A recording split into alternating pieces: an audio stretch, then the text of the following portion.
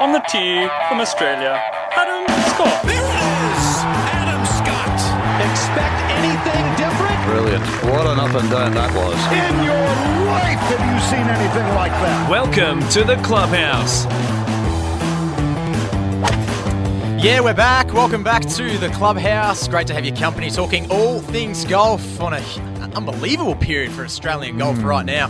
Julian Bayard is my name. Mark Allen is here. We're smack bang in the middle of the Match Play Championships. Marco, Jason Days had a win last week. And as I welcome you, Mark Allen, to the program, if you're going up the 18th and you've got a chance to shoot a 58, there's one thing you don't do. And that's triple bogey. Yep. He actually had a chance to shoot 57 if he birdied the hole. Now, we're talking about a kid called Tim Hart. Now, we're going to hear from Tim Hart later in the program. Put it in perspective. Great. Tell people what we're talking about. Well, it was the Queensland PGA, which is a terrific tournament if you want, your first win somewhere. Mm-hmm. Queensland PGA, Vic PGA, New South Wales Opens, West Australian Opens. They're ideal. Good fields. Got to shoot a decent score. This kid hit off real early on Sunday. Nowhere near it. 3 under on the front 9. Everything's okay. Mm-hmm. I'm making a bit of, my $600 check looks like it's going to turn into an $800 check. Then he eagled 10. Then he birdied 11. Then he eagled 12. Oh, no. Then he went birdie, birdie, par, birdie, birdie to be 9 under through 8 holes on the back 9, 12 under for the day, 15 under for the tournament with 1 hole to play. Tough hole. Yep. Into the wind. So he's on 54. He's on 54. If he makes a birdie on the last, he shoots 57. And all form points that he is. Hits it out of bounds and makes a triple. Loses in the playoff. No. He did. He did. Now, ordinarily, you wouldn't want to talk to somebody after that situation for about 3 months. No, you'd be flat. Tim Hart took the call. Did he? And was awesome. Yep. So you chatted to him during the week. Yeah, you're going to hear from him. So. You're going to hear from him a little bit later. He's a good sport. What an unbelievable amazing story. Round. Yeah, and good on him for chatting. I like it. Yeah, found the positive. Obviously, there's a negative, but found the positive. And then Kleiny from Germany won. Yeah. The only non-Australian or New Zealander in the whole field. An old Klein dog got up and won in the playoff. Birdied the first hole in the playoff. You ever sat on the 18th tee, Marco, looking at an unbelievable round and then just choked? I've never been to 12 under par before in a round, even a social round. I've been to 10 under par in a social round, but never even close to 12 on 7. You're standing on the 18th tee. Yeah. And you're 12 under. You're 54 shots. Yep, you're 54 shots. I think the closest I ever got, I think I was on 42 points once. Going up the 18th, I think, this could be good. This could be good. Just wiped it. It's an amazing score, mate. It's amazing to keep it going. I've had some good runs, just messing around when I used to play at Huntingdale. Mm-hmm. I remember once I was 16 years old and I triple bogeyed the first hole. Yep. Tripled it. I made the turn 3 under. No, made the turn 4 under. I birdied 7 in a row. So then I had the 10th hole, which is a little short par 5, downwind.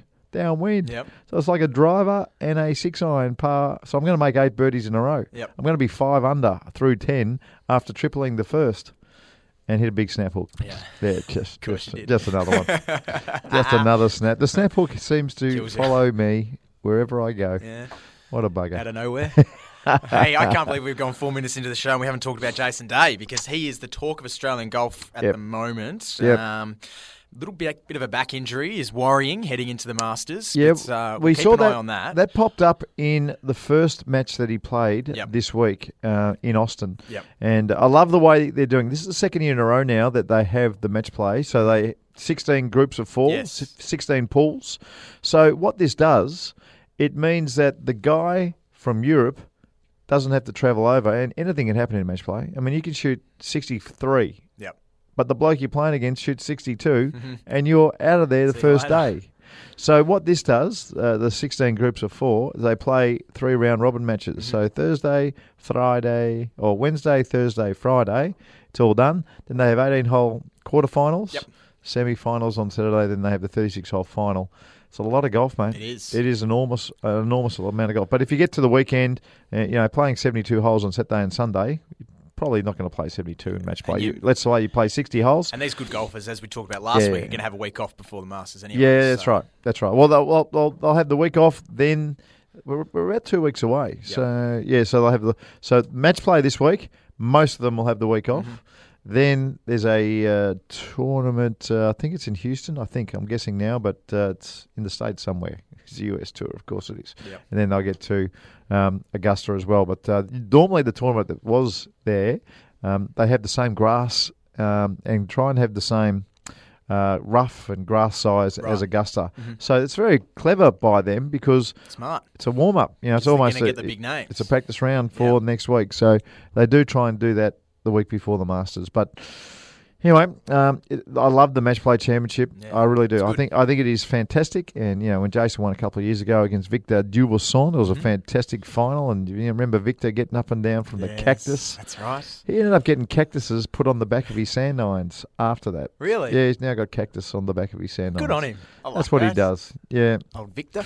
So you're the sort of guy who would love his initials on your sand wedges, like the pros. They all get their initials. I've been researching how to get my name on my golf bag, sort of Ari Gold style. Ari Gold, yeah. In America, you can do it. Normally, in this country, Jules, you need to know about this. In this country, when you turn pro, that's when you get your name on the bag. Well, I'm never going to do that. But you're not doing that anytime soon.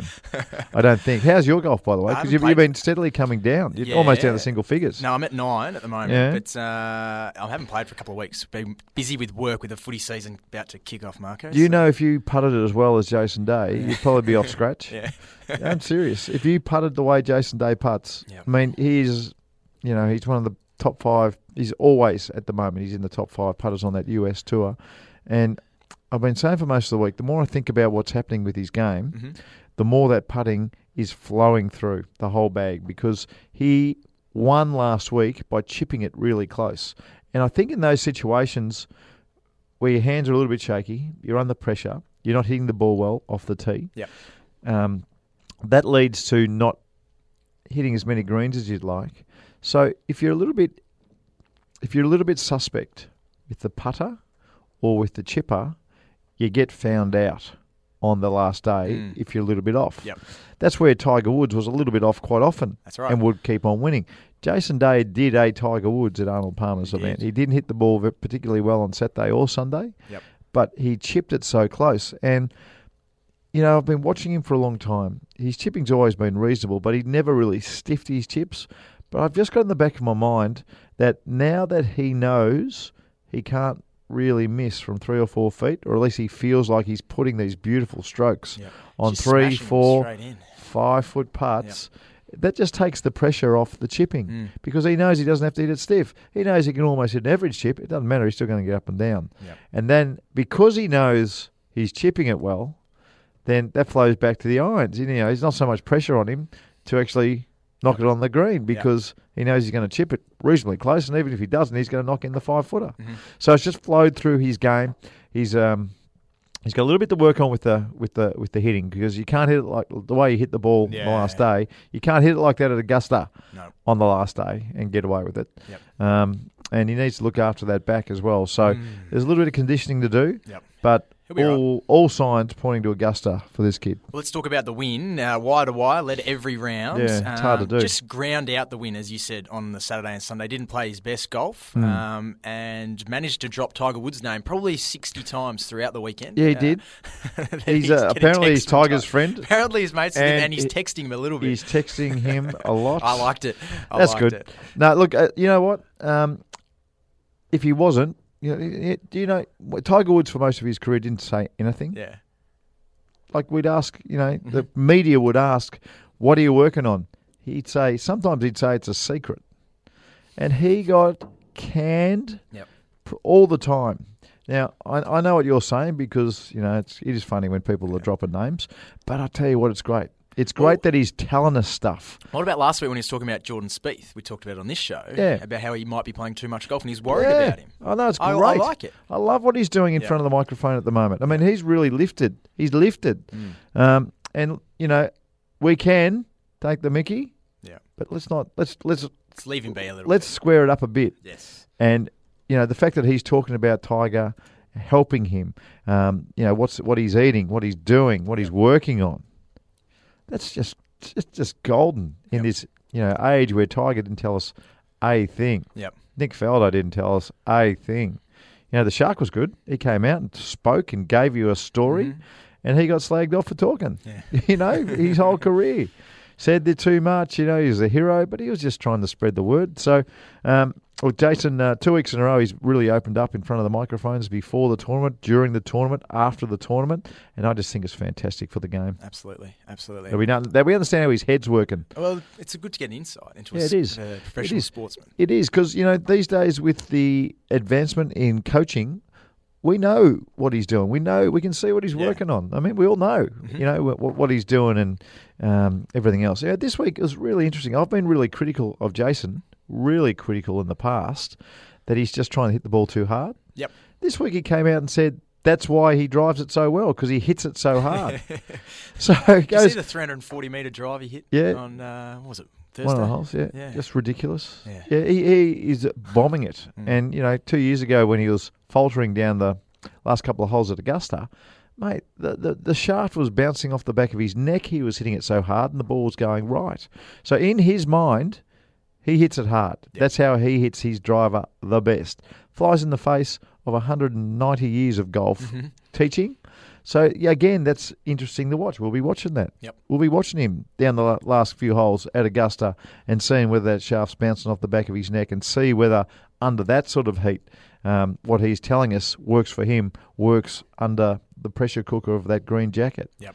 So all that is great. It's fantastic to listen to, fantastic to watch, and now the story's told, and we all know what to look for in a couple of weeks' time. It's exciting for Australian golf at the moment, Marco, as we go into I don't think we've ever been this pumped up, I reckon, as a media industry, as a sporting media industry, about the Masters with Scott and Day, and Leishman's playing some really good golf too. In the background as well, you're spot on. So you've got Scott. I mean, Scott didn't play poorly at the Arnold Palmer. I mean, he had a couple of double bogey and a triple bogey, I reckon, which cost him. He finished about 12th or something. Yeah, and he would have been top 5 without those. I think he hit in the water twice. So that's all right.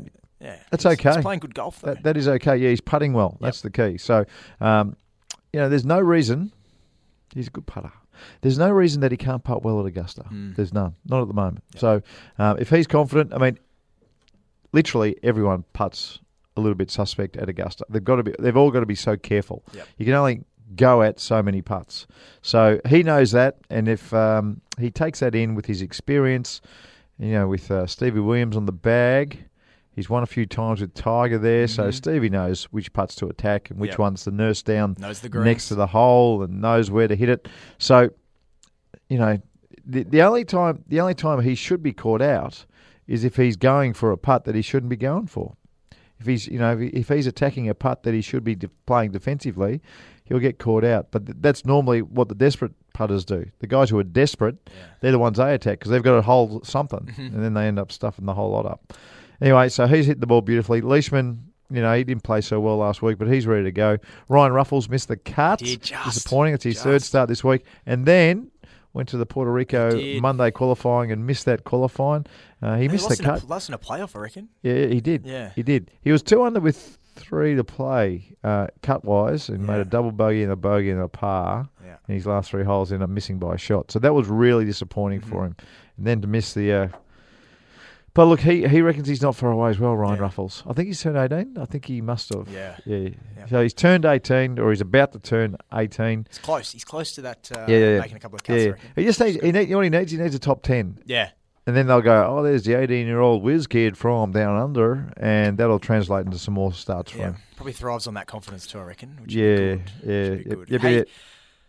Sorry, 2 shots. Two from shots. Jason Day in his game at the Arnold Palmer. I want to get a masterclass early off your next. Yeah, righto. The bunker shot on 18. Yeah, beautiful. The last round. 40 metre shot. And the low punch he hit under the tree branch, which went dead straight and ended up about 15 feet from the green. No worries. Ask you about both of them right after this. Let's do it. In your life have you seen anything like that? You're listening to The Clubhouse. You certainly are. Across Australia, wherever you might be listening, welcome back to the Clubhouse. My name's Julian Bayard. Mark Allen is in the studio as well. He's the best teacher of golf on radio. And we said before the ad break that we were going to get an early masterclass, because we normally save this for the end of the program. So are we doubling up? Are we still going to have one at the end? Yeah, absolutely. Okay. Oh, but I want to ask about two specific shots from Jason Day, which were just remarkable. Firstly, I want to talk about the low punch. I reckon it was in his first round. He was probably miles away, 150, 160 metres out, under a tree, couldn't get any elevation on the shot, had to hit a punch through a gap of two bunkers onto the green and get it to stop, and he hit it dead straight. How do you play that low shot? Because quite often I find myself in the trees, need to get a low shot to get under the branches. It either goes right or left. How do you get it to go dead straight? There are two things that make the ball go low. One is the loft of the club at impact, and the other one is the club lagging behind the hands. You've got to have a bit of both. And when the club lags behind the hands early in the downswing, that ends up creating less loft at impact. So it's a bit of both. But the other one that makes it easier to do as well is to actually put the ball back in the stance. But when you put the ball back in the stance, if you have a square stance, then because the ball's back, the club ends up coming more from the inside compared to when the ball is up the front of your stance when you're hitting a normal shot. So what you do to offset it, so you hit that low, dead straight shot, which is the one that you're talking about, which is hard to hit. You actually put the ball back in the stance and open your entire stance. So not just your feet. You've got to open up the shoulders, your hips, your feet, the whole lot, your knees, absolutely everything. So you put the ball back in the stance, you open everything up, and then you put your hands forward at address. Then you've got to imagine that where your hands are forward of the ball at address, you've got to try and get them even more forward at impact. And that creates the lag. And the only way you can do that is to have a very light grip, or a moderately light grip, and a shorter swing.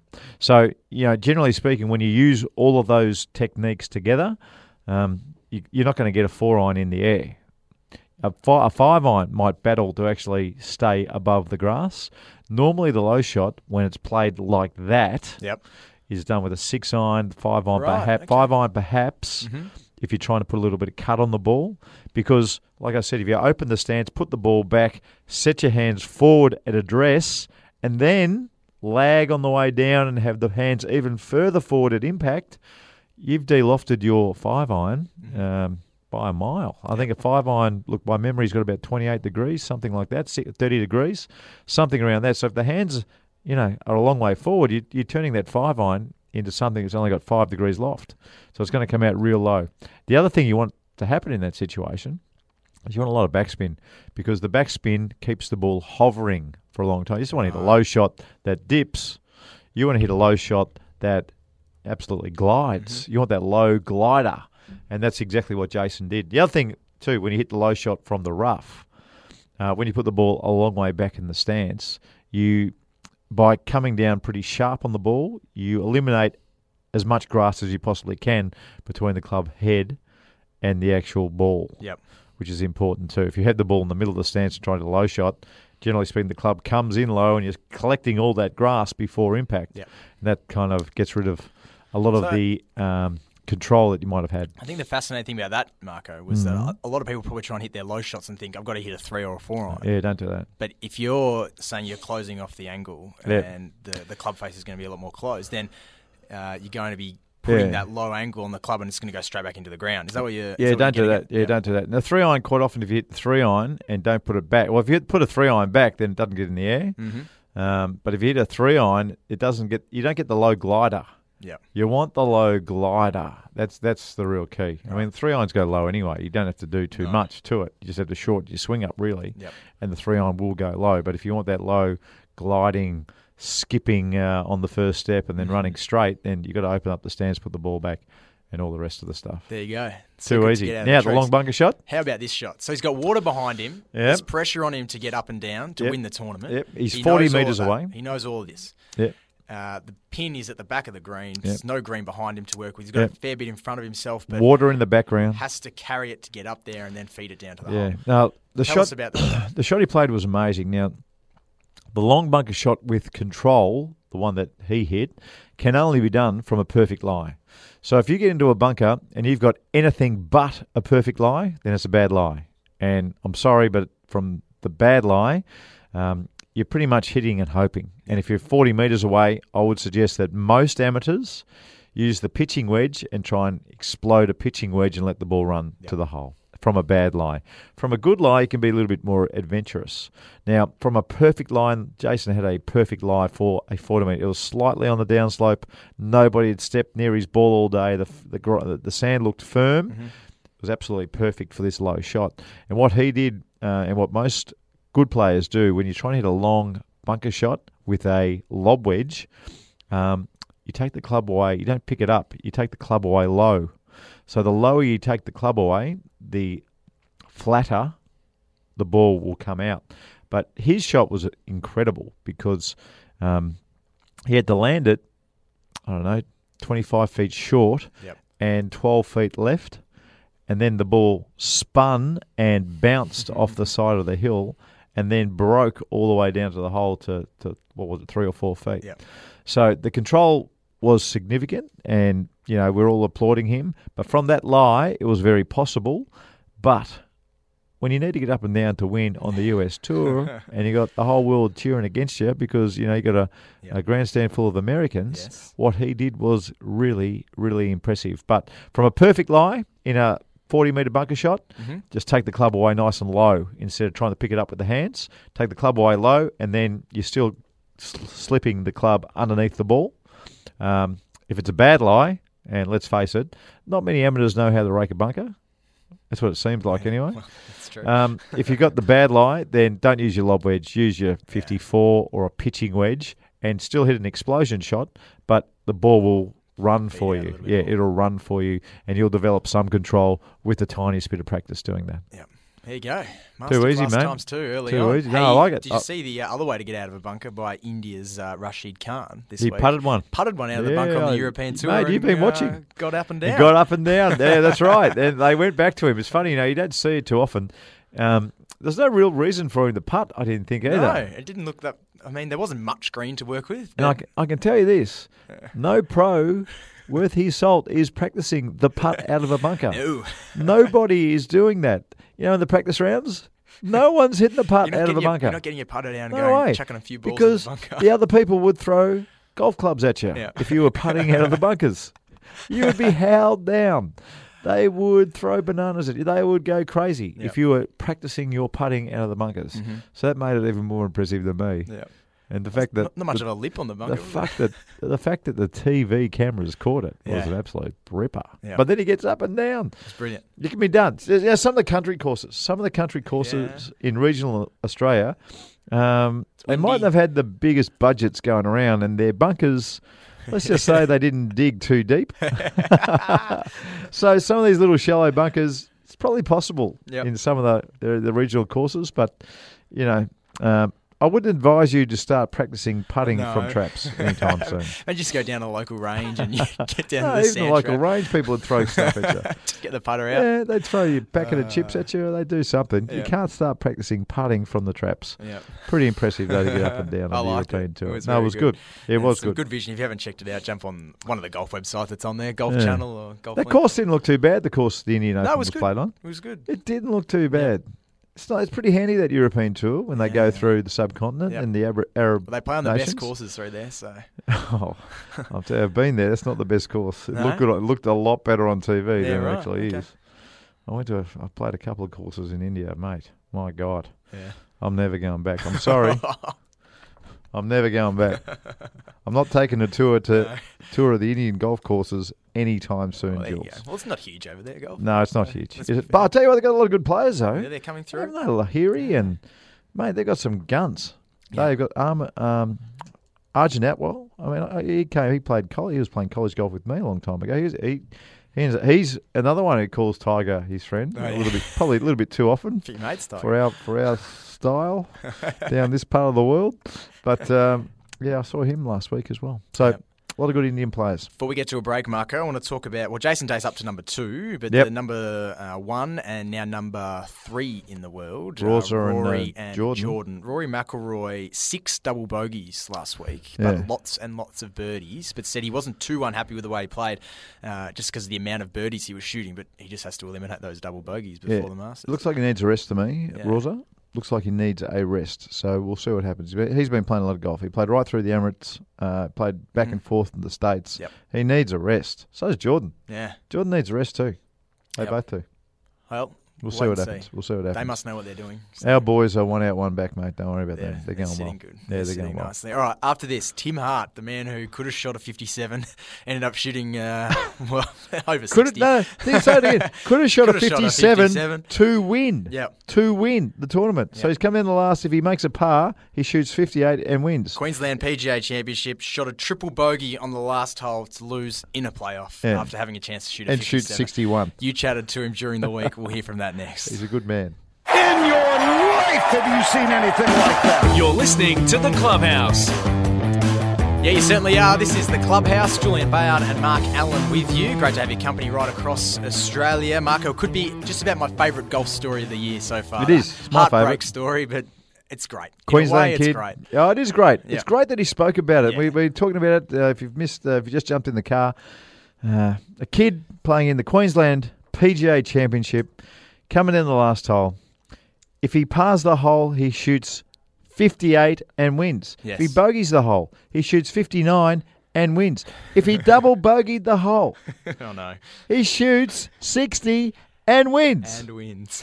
Tim Hart made triple. Oh no, he was a good sport. Let's have a listen. G'day, Tim. G'day, guys. How you going? We're going well, mate. We're feeling for you. Craig Spencer's here, the 99 Australian Masters champion, mate. We both had a look at the back nine of that scorecard. We went through the scenarios, but I guess we've got to ask you, mate, what was going through your mind at around the 12th hole when you've made the second eagle on the back nine, you're 8 under for the day and probably pretty much in the lead. What were you thinking then? I wasn't really thinking too much. My caddy and myself, there was a few easy holes coming up. So, we sort of just tried to stay in the moment, and he kept me very calm, just doing other things. But, hit a couple of good shots that went in, and then next thing I knew, I was 9 or 10 under. So from that stage, I just tried to, same thing, keep calm and make a couple more birdies. So I did that up until about the 17th. Timmy, when did you start doing the math on sub 60 round? Because it doesn't happen very often in Australian Tour events. I don't even know if it's ever happened in an Australian Tour event. 60 is the lowest score. Ernie Els and Paul Gow. Yes. Yeah. When did you start doing the math, Timmy? Probably on the 14th when I held another birdie putt, and that was to get to 10. Yes. Which was 60. And then I thought about it on the 15th tee. 16's a shortish par 4, and 17's I ended up hitting a driver wedge into the par 5. Oh. So I was thinking, I just looked at my caddy and he said, let's just make a couple more and see what we can do here. So probably on the 14th green, 15th tee. Explain to us the 18th hole for our listeners, because obviously, you've had a rough run down there, and we'll get to that in a minute. But is it a tricky hole? Is there trouble there? What led to the cause of the difficult finish? The 7. Yeah. It's not an easy hole. It's not an easy driving hole. It was into the breeze quite heavily when I teed off. It's downhill, plays about 400 metres. There's a couple of bunkers down there too, in very good positions. So, I was just feeling very confident at the time. Didn't know the leaderboard standing. We didn't see a leaderboard all day. So, were there many leaderboards around? Because sometimes in those smaller events, there's a leaderboard at the clubhouse, and that's about it. Yeah, that was it. There was one at the clubhouse, and maybe in the last 4 or 5 groups, the guys had just the hand leaderboards, but we didn't have any. I didn't see one all day. So, I was feeling very good with the driver. I hadn't really missed one all day. So, for me, it was I've always hit a driver there down that hole. And, there's out of bounds left, which I never seen a ball go left there out of bounds. So, you're good about it, Tim. You're good about it, lad. You are good. Hey, Tim, before you keep going, all right, because, very much that last hole is a story, and, mate, you've taken this so well. Everyone listening, we're only going to wish you the best. We're only going to wish you the best. But when you have a round going like you did, and you're 12 under par for the day, quite often it's very important that your playing partners are with the program. and they're not talking to you or looking at you like something special is going on. How was your playing partner or playing partners as far as just doing the right thing by you so that you could keep that round ticking along? From what they were great. From my perspective, they didn't do anything wrong by me. I spoke to who were they? Ben Eccles and Taylor Cooper. Oh, no, I don't know Taylor, but Ben's a ripper. Yeah, he's a good guy, good lad. Yeah, I think he talked to my caddy. I think they were walking up the 17th, and he said, "Yeah, I'm just going to stay out of his way right now." So it was good for him to say that to my mate James Gibellini, who caddied for me, and but they were really good. It was good. Timmy, then you've got to ante up for the playoff. So you're probably tired. You're probably mentally sort of all over the shop. You're probably proud of yourself in some ways and disappointed in others. But how'd you go getting yourself up for the playoff? Yeah, I had about a 90-minute wait in the clubhouse. I had a lot of people come up to me and congratulate and commiserate at the same time. So I was trying to just sit around and keep my mind off it, to be honest, and just do whatever I could to not think about it. And then as soon as I heard there was a playoff, straight back out. Did you get the routine? Did you go and hit balls and stay loose and putt and sort of keep your mind occupied? Yeah, absolutely. Hit a few balls in the nets and putted, and then went back up and took driver again. So it was by that stage the wind got even. There was more wind. So just trusted the process and hit driver, but unfortunately hit in the right tree, and he made a great birdie. So yeah. Hey Timmy. I'm loving your attitude, and I'm loving the way you can talk so freely about it, Tim. So, I mean, I do. I want you to be a good player from this story. This story could actually propel you to be something special. How's your golf been going so far? I mean, have you contended in a smaller tournament somewhere along the line? How long have you been a pro? Where are you playing this year? I've been a pro for about 4 years now. I sort of haven't secured a full card on any tour. I've just been playing the Aussie stuff for 3 or 4 years. Just the last 6 months I've had a couple of good finishes, top 5 at New South Open, and I finished third, Big PGA about a month ago. So, it's getting up there. I've got a few good finishes, so I know the wind's not too far away. That's why I'm not too fussed about this one. Good on him for having a chat, Marco. He's a gun. I love it. Obviously, good interview too on pumps the it as well, chasing mate. birdies as well with yourself and Craig Spence. Mate, 125 miles per hour clubhead speed with the driver. Yep. That is huge. Massive. Huge. Massive. So look out for the kid. Hopefully he starts playing well next year. Yep. And we've got the backstory now. Hopefully he can shoot 50 again. 50-something. Just would get be the nice. 50s again. Would be nice. Well played to Tim Hart, and we appreciate him having a chat with you and Craig. So that was good. terrific. Good fun. After this, Marco, we've already had a couple of masterclasses, but the proper masterclass. Mate, I've saved the best one. I've saved the best. We'll get to that right after this. Marco's Masterclass. Welcome back to the Clubhouse right across Australia. Julian Bayard is my name. Mark Allen is here. We do it all for the Mandalay Golf Course. It's Melbourne's newest golfing experience in the north, located just off the Hume Highway. Clubmandalay.com.au. Green fees available 7 days a week. Just 20 minutes up the road from Nice one, Jules. Yeah, it's good. Looks good too. It does. Well, you and I are going to play soon. We will. I played with Dr. Turf. Did you? Great track. Did Turf?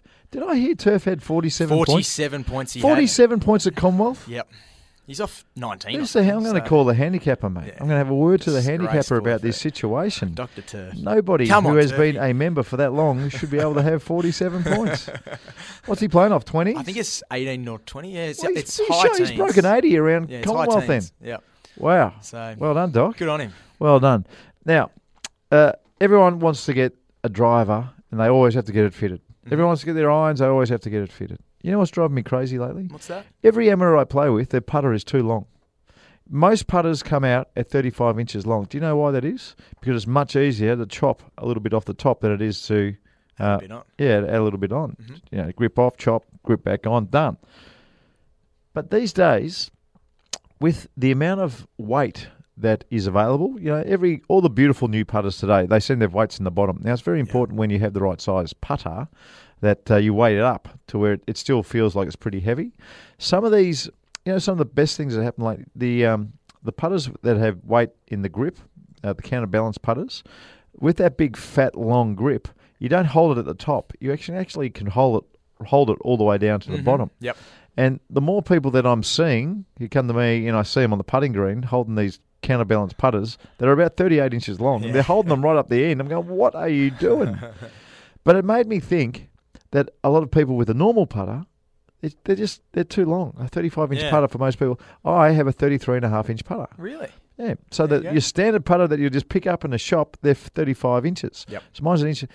What it does when you have the right length putter, it sits your shoulders at an angle to where if you just rock your shoulders, you don't move, and the putter goes up and back.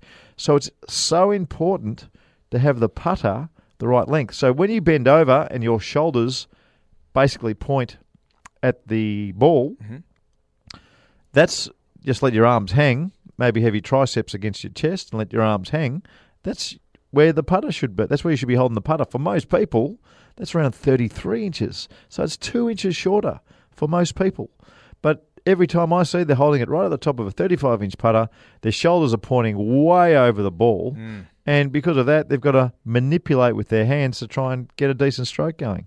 So the masterclass today is, one, go get fitted for a putter by somebody who knows what they're doing. Local pro. If you're under 6 foot, I guarantee that you shouldn't have a 35-inch putter. I guarantee it. And even better, these guys walking around who are just gripping down the putter, don't do that. Get it fixed. That putter, the putter grips have these shapes, particularly, like the old ping grip, the pistol grip. It has this beautiful shape that just cups into your hand. I don't know how. I don't even know how that is legal, but it's perfect. Yeah. I mean, don't not use that. Yep. So get your putter fit. You don't have to go and get a new putter. No. Get your putter fitted. So I'm telling you now, most people, especially 5 foot tennis, your putter length should be about 33.5 inches long. There you go. Yeah, I'm 6 foot and 1/2 inch, and my putter is 33.5 inches long. That's where my shoulders point to the ball. Just let my arms hang. All I have to do is just go back and forth, and it goes perfect. A stroke. It's a trap for young back players, and forth. Marco. Trap for young players. The putter off the shelf. That's it. Putter off the shelf. They look good. In your head, you're not thinking, I need to get this one altered. No, it's just a putter. Irons in driver, you straight away going, I need to get this one. Got to get it done. Got to get the putter done. Get the putter done. Get the putter done. Get the putter done. But if you do have a shorter putter, make sure you get it weighted up. So if you're using a putter at the moment and you love it and you want to get it shorter, we'll just put lead tape on the bottom of the putter. All the pros do it. Every pro puts lead tape on the bottom. Lead tape on the lead bottom. tape. Yeah, it's like plumber's tape, but it's made of lead. And zip, up she goes. Back to normal. I like it. So that's important. Get your putter fitted to the right length. Good tips, Marco. 3 today. I like it. 3 decent ones today. All for Club Mandalay Golf Course, clubmandalay.com.au. If you're in Melbourne or you're coming to Melbourne on a holiday, it is a great track to go and You better start listening too. I want you down to 6 or 7 soon. Yeah, I've got to play a bit more in the winter, Marco. Yeah, well, golf's a good winter game in this country. I like it. In this country, especially golf is a great winter game. Especially when you get the preferred live rules, the local tracks, which is good. We've spoken winter about rules that before. Yeah, like Caddyshack, just kicking the ball out of the rough. That's it. Winter rules. I'll sit my ball up in the rough and all that sort of stuff. Don't do that. Don't do that. But don't play if it's raining either. No, don't ruin your day. You reckon I'm going to be doing that? Don't ruin your day. If it's cold and wet, don't play. There's an app on your phone that tells you the weather, and if it's not sunny, I'm not playing. No, just call the pro shop and pull out. That's it. Play golf on nice days. Give the course a rest on the bad days. Good on you, buddy. That's all we got time for, Marco. See you next week. Clubhouse. We'll see you next week.